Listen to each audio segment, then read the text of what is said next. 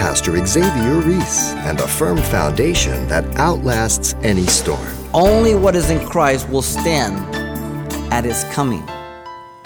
The doer of God's word is the one whose house is built on the rock. The house of the hearer is built on the sand. And when the storms come, and they will come, and Jesus shakes all things, even as He is shaking them at the present, they will fall.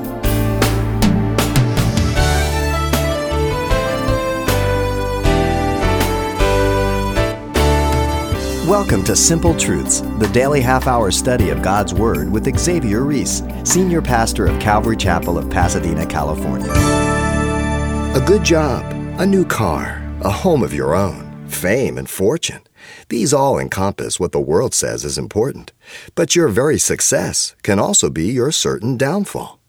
Today, as he ventures back to the book of Hebrews, Pastor Xavier offers the simple truth and a somber warning about ignoring that which is truly important. Here he is with an ever-relevant study titled, The Plight in Rejecting Jesus. Let's listen. Balaam the prophet, as you know, was told by God not to go with the men that King Balak sent in order that he might curse the children of Israel. But Balaam was so dead set on his own personal gain of money that he acted against all reason, ultimately being killed at the very hands of the Israelites. Balaam was hoping for the best while taking a hopeless risk, going against the Word of God. And so is everyone who dismisses the warnings in the Scriptures about trusting anything or any other person for their salvation apart from Jesus Christ. Somehow, when we're walking with Christ, whether we were just good moral pagans or religious people or total atheists, we just say, well, I hope it'll work out. And it's like, if that seals it, it's all going to work out. And some of the things we did and believed in, the evidence was so much against it that it doesn't make sense. People get involved in loose sexual activities today, despite all the evidence of AIDS and sexually transmitted diseases, and somehow they say, well, I hope it all works out, believing that it will, when the chances are so against them, and they know it. They often accuse the Christian of leaping into the darkness, and that's how they define our faith. But our faith is defined as stepping into the light. It's a non-believer who leaps into the darkness, jumps off a cliff and says, well, I hope I land on a bush, not a rock. The author to the book of Hebrews has made a transition from the life of faith in chapter 11 to the life of hope in chapter 12. Perseverance and patience is the underlying theme through these last three chapters, as you know, in view of exhortation of what they already knew to be the life practice of the Christian. They're being reminded. If you're a parent, you know what I'm talking about.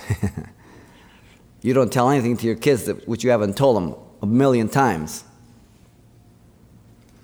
We might look at the first section of this chapter from verse 1 through 13 of chapter 12 as a process of hope.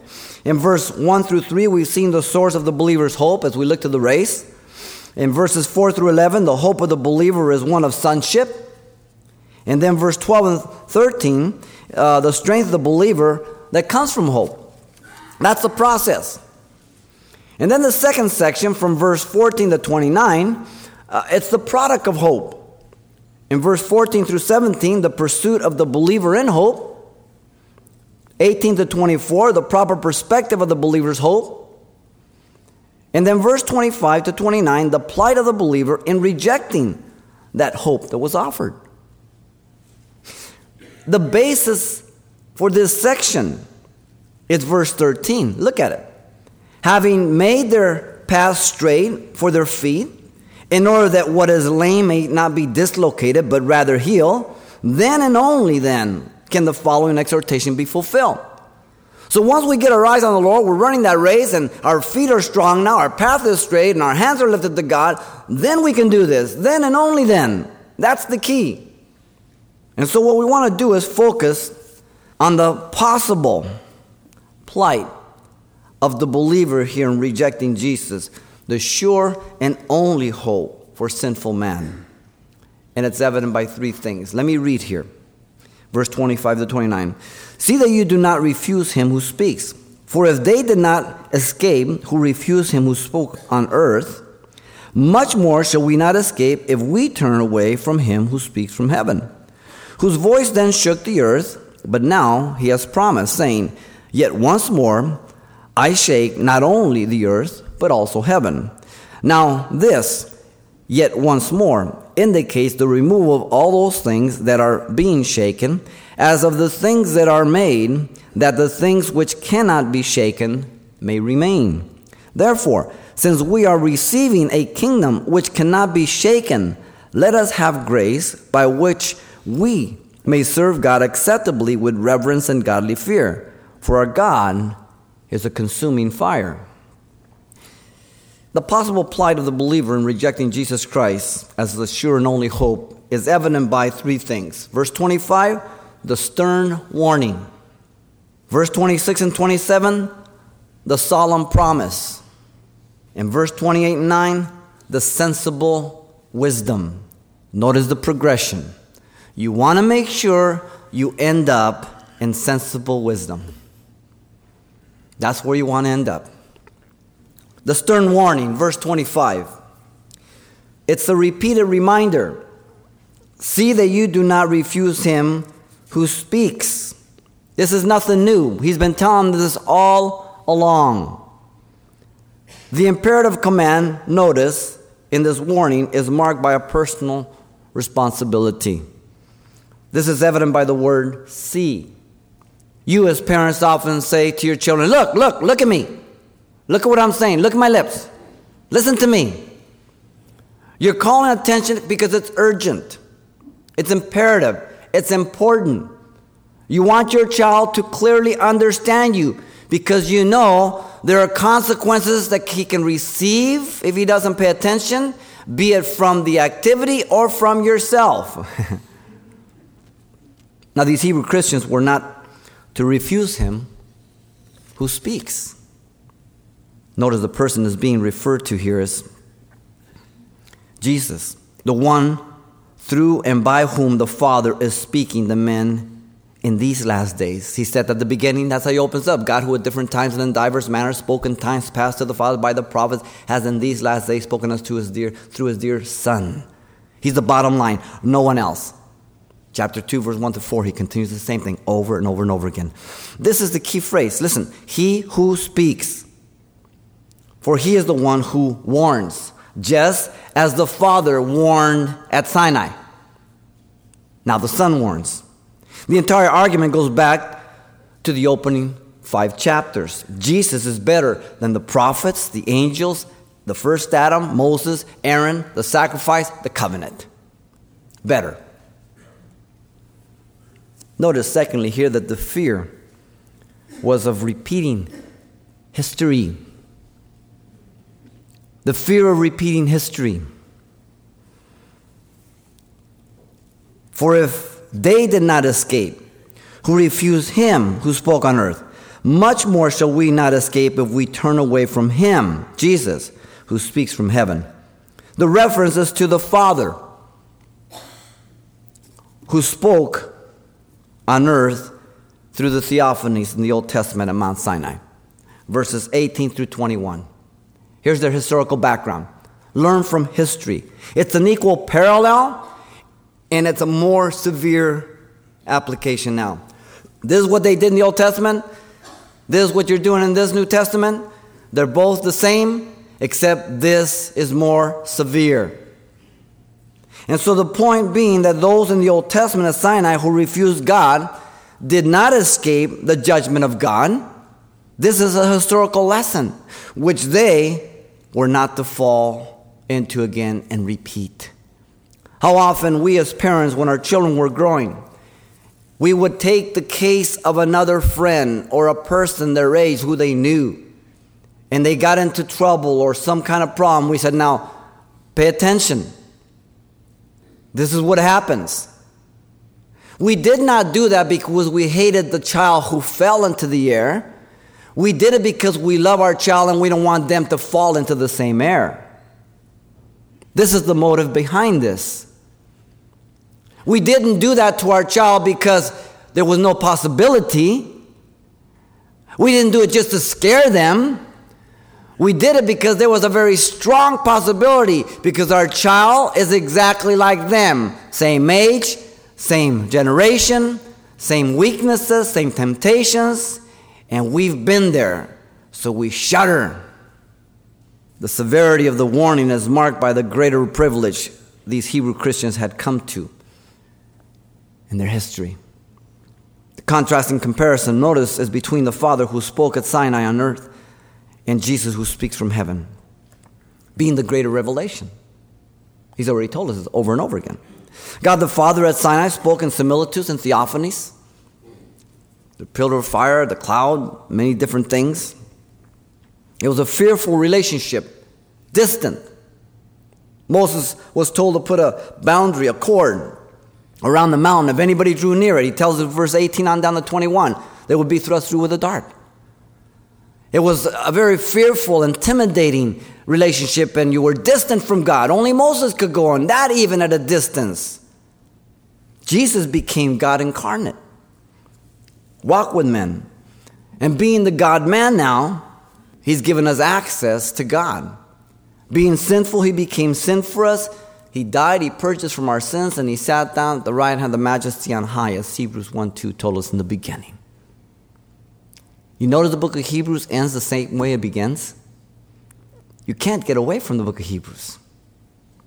The comparison is from the lesser to the greater that we've seen over and over and over again repeated.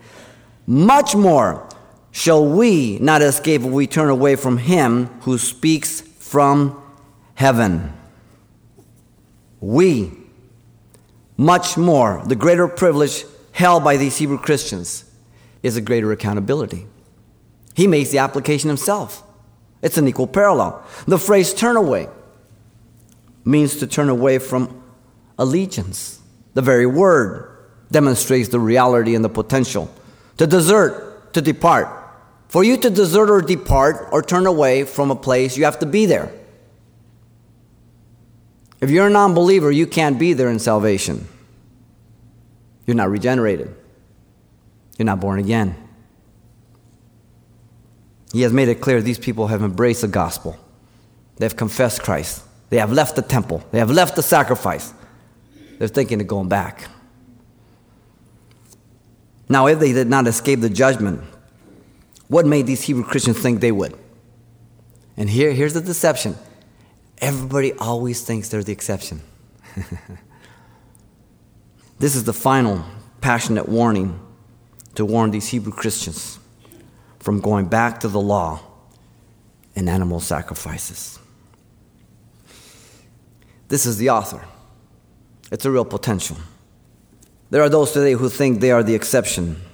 This somehow never applies to them, and they can escape the judgment of God if they turn away. Listen to the process that we've gone through in this incredible book. In chapter 2, verse 1, don't drift from what you have heard. Drifting is easy. You ever been on the beach out there in the water? Put your keys down by the lifeguard station number 6, and after an hour, you can't even find life station 6. Verse 12 of chapter 3, don't disbelieve or depart from the living God. Chapter 5, verse 12, don't degenerate in your spiritual growth and go back to Judaism. Chapter 6, verse 4 through 8, don't crucify again for yourselves the Son of God and putting him to an open shame. Chapter 10, verse 26 through 29, don't sin willfully after you have received the knowledge of the truth. There remaining no more sacrifice for sins, but fearful judgment, trampling underfoot the Son of God, counting the blood of the covenant by which you were sanctified a common thing, and insulting the Spirit of grace. Don't do that. Lastly here, don't defy what you have heard. 12:25. Study the process. Study the progression. Study the intensity. Study the urgency. This is a stern warning. The Bible is to comfort the afflicted and to afflict the comfortable. Very important. Now notice, he moves on to the solemn promise, having given the warning. Verse 26 and 27. Verse 26, the solemn promise, the Son of God will come a second time.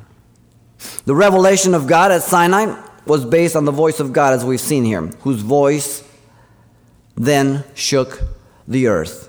As Yahweh's voice then shook the earth at the giving of the law in the past and commanded obedience of the law, so now the Son is speaking from heaven. The law promised the first and the second coming, by the way, of the Son of God. So the foundation was the Old Testament. The people were affected in one way or the other. If they obeyed, they lived. If they disobeyed, they died. By the way, the shaking was localized at Sinai, and the only people affected were the Jews. So though it's an equal parallel, there are distinctions. The revelation of God now is based on the voice of the Son, the one who's speaking from heaven, warning about what? His second coming. But now, he has promised, saying, "Yet once more I shake not only the earth, but also heaven." The comparison is between the shaking of Sinai and the shaking at the return of Jesus to set up the kingdom, where all the nations will worship him in the millennial temple. He's quoting the prophet Haggai, chapter 2, verse 6 through 7. Notice the comparison is between the localized shaking at Sinai in the past to all the earth and heaven that will be shaken as a universal event in the future. It's greater. It's more severe. By the way, the promise is presented in the present perfect tense as already having taken place. Why? Because prophecy is as sure as you're sitting here. It will come to pass. The comparison again is from what? The lesser to the greater. And so in the great tribulation, and at his coming, as he fights the battle of Armageddon to set up the kingdom, the earth will be shaken in many ways. We read some of the earthquakes there and some of the horrible things that will happen. Some of those earthquakes, not an island was found and mountains were moved completely. I think those are about 20 on the Richter scale. Notice the effect of the Lord's return to the earth is given to us secondly here. Verse 27. All that is in rebellion to Jesus will be removed. Don't miss that. Now this, yet once more, indicates the removal of those things that are being shaken, present, being shaken, as of things that are made. This again is a quote from the prophet Haggai 2:6. The phrase, yet once more, marks urgency once again and certainty of the event. Earlier we read in chapter 10, verse 37, "For yet a little while, and he who is coming will come and will not tarry." So he's told them about the second coming. In fact, that's the urgency. The things that were being shaken presently. He pointed to their past, but he's dealing with them in the present. And what were those things? The law, the temple, the sacrifice, the first covenant. They were being shaken. These are Jews. They're freaked out. They're thinking of going back to be strengthened on what was being shaken. If an earthquake is taking place, you don't grab something that is shaking. You don't grab a hold of that. You grab a hold of something that is solid and firm. The word remove means to transfer or change. God was no longer speaking through the law or the prophets on earth, but through the Son from heaven. Notice that all that is in submission to Jesus will remain. That the things which cannot be shaken may remain. Only what is in Christ will stand at his coming. We, the church, will be raptured. Those who remain through the tribulation, great tribulation, they will have an incredible opportunity to be saved. There will be a great revival, but not all will accept Christ. Those who do, when Christ returns, they will remain. But those who do not, those who reject, those who take the mark of the beast, they will be removed. The doer of God's word is the one whose house is built on the rock. The house of the hearer is built on the sand. And when the storms come, and they will come, and Jesus shakes all things, even as he is shaking them at the present, they will fall. Matthew 7:24. Paul told Timothy in 1 Timothy 4:1, now the Spirit expressly says that in the latter time some will depart from the faith, giving heed to seducing spirits and doctrines of demons. Non-believers are not told to be careful of deception. Non-believers are not told to be careful of departing. It is the believer who is warned throughout the New Testament. The non-believer is called to repent. He's evangelized. He is deceived. He's never come to the truth. It is the believer who's warned. The early Romans developed a strange kind of prophecy by chicken. They would get chickens and put them in a cage with food, and if the chickens greedily ate the food, that would be a good omen. But if those chickens kind of ignored and showed no interest in it, then it was an unfavorable sign. However, the method to determine the future opened up doors for abuse. And on occasions, what they would do is they would starve these chickens beforehand. So when they would put them in the cage, of course, they would eat. And they would get the sign that they wanted. But this sometimes didn't work. And then there's one time during the First Punic War, one frustrated consul threw the chickens into the ocean because they wouldn't eat. And he says, let them drink if they won't eat. Such is the attitude and actions of so many who know not Christ as Savior. They don't want to accept or believe the prophecies of the second coming, that he's coming to judge the world. And they get angry. And they, in their own authority, just say, that's religious nonsense. Because they want their own outcome. They've created God in their own image. They reject the image of God, the revelation of the Scriptures. How foolish. The revelation of Jesus at his first coming fulfilled the revelation of Sinai in a greater way. It was confirmed by the Father 3 times in the New Testament as he said, this is my beloved Son in whom I am well pleased. Hear him. He was the ultimate prophet. He was the creator of the angels. He was the one that Moses spoke about. He was the Lamb of God. He was the new covenant. Pastor Xavier Reese, and simple truths of the hope of heaven. And as always, you can hear this message again if you like online, anytime, by selecting today's date at the radio listings link at calvarychapelpasadena.com. But you won't want to miss the next broadcast for the remainder of this lesson. Now, if you won't be able to join in, you can pick up a copy of this message on CD, and the title to ask for is The Plight in Rejecting Jesus. It's available for only $4. And this is a great way to share this ministry with your family and friends. Once again, the title to ask for is The Plight in Rejecting Jesus. Or simply mention today's date. You can request your copy by writing Simple Truths, 2200 East Colorado Boulevard, Pasadena, California, 91107. Or to make your request by phone, call 800-926-1485.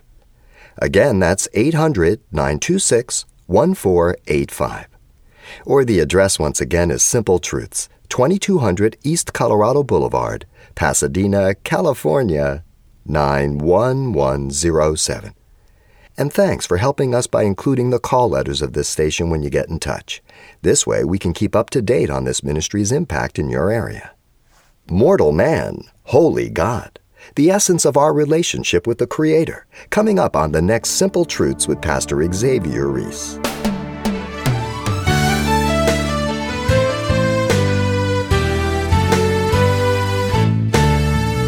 Simple Truths with Pastor Xavier Reese, a daily half-hour broadcast, is a radio ministry of Calvary Chapel of Pasadena, California.